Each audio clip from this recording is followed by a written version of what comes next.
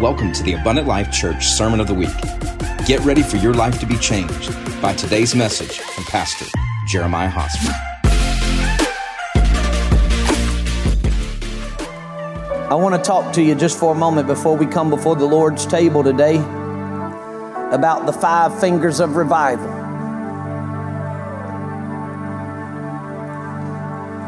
The 5 fingers of revival. You know, this church has experienced a constant elevating. I know since I've been a pastor here, but there may be times where it wasn't going up as quick and as fast as others, but God's been good to us. But there was something that began to change around December. And we began to step into what I would call even a greater place of what was happening. And then obviously last Sunday, we're 3.5 hours in, and I look around and I'm just thinking, you know, there's probably 50 of us left, but there's 80% of this church still going after God after 3 hours. That lets me know that you're hungry for the Lord, for His presence. Lets me know that God's doing something that man can't. Brother, I'm going to go ahead and go to my lapel, not for the house, but just for the online viewers. If you're just now tuning in, you're probably wondering what in the Sanhedrin's happening there. Well, praise God, the Lord's moving. But I want to talk to you for a minute about the 5 fingers of revival. And I've never even said 5 fingers of revival until today. But I was in prayer earlier and I felt the Spirit drop this in me. And if we're going to continue in this move of God, and let me say this, we must. We must continue in this move of God. Let me tell you why we must. Not so that we can sit there and beat our chest and put the S on us and all that good stuff.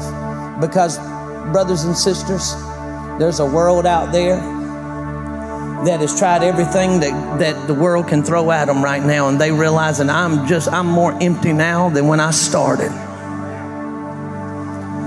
And they're wanting to know, is there anybody that has an answer? And the answer is not a service. The answer is the move of the Spirit. The answer is what you sense in this place right now. That's the answer. So we must continue. We don't have an option. We must continue in a move of God. I don't know about you, but I feel that I am destined. I am destined for a move of God that will shake the earth in the last days. You might say, well, Pastor, I can't believe you would even say that. I just need you to come with me. I am destined for a move of God that will bring the last day's harvest in. I have been born and created for such a time as this.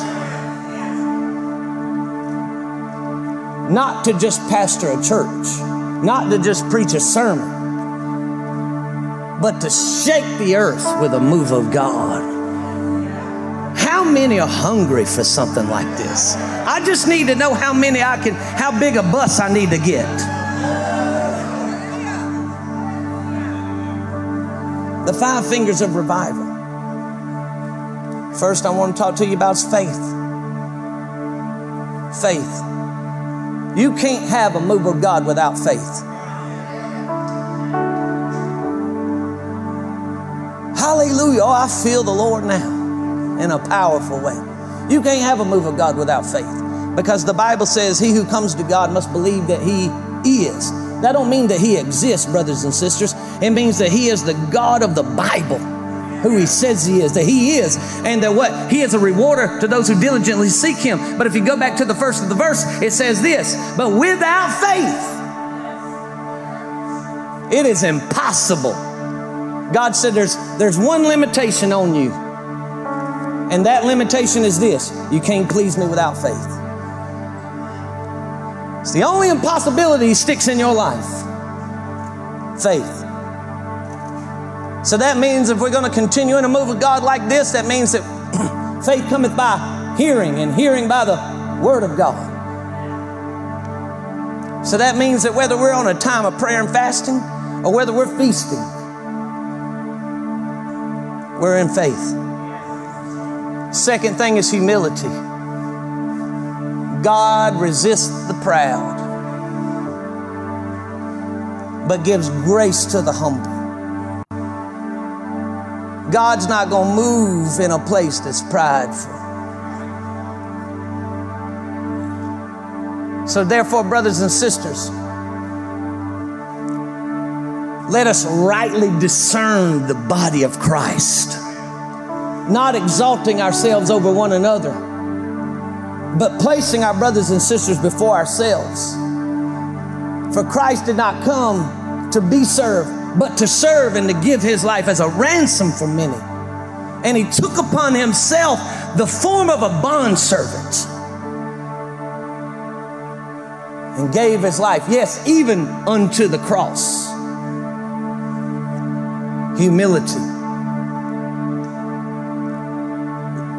Third thing, prayer. There has never been a revival. Hear me, even the one that broke out on the day of Pentecost. There has never been a revival without people praying. Coming before God and humbling ourselves and saying, Lord, we're praying not just for us, but we're praying, God, for your kingdom to come and your will to be done on earth as it is in heaven. And we're asking God, we don't know what it looks like. We're not even trying to stick a name on it. We're not trying to put you in a box. We're saying, come on, Jesus, and pour out your Spirit.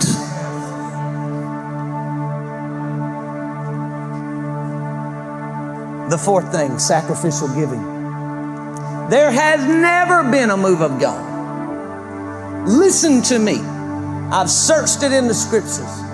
There has never been a move of God that was not either preceded by or accompanied by sacrificial giving. Search the scriptures. Number 5, unity. Unity. Unity.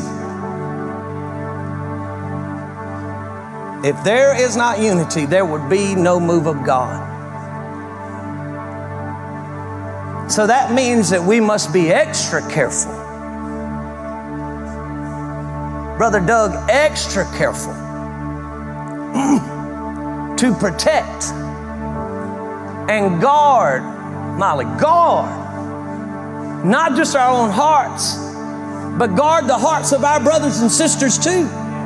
Well, Pastor, what are you talking about, guard? I'm talking about help guard their hearts. That means if there's an ought, be fast to go forgive. Be quick to go ask for forgiveness and be slow to anger. Guard the move of the Spirit. Guard it. These are the 5 fingers. And when these fingers get together and make a fist, they punch the devil right up in the grill. And there's a move of God that'll begin to happen so powerful that you see people come in and throw needles down, and they throw their cigarettes down, and they throw their perversion down, and they throw their homosexuality down, and they throw their religion down, and they throw their racism down, and they say, God, I want to pick up the agenda you got for my life. That's what you sense happening in here. So that means I'm going to look at my brother and sister and say, I'm not going to fight with you. I'm going to fight for you. I'm going to fight for you. And we're going to see we're going to continue in a move of God, whatever God wants to call it, I want to call it that.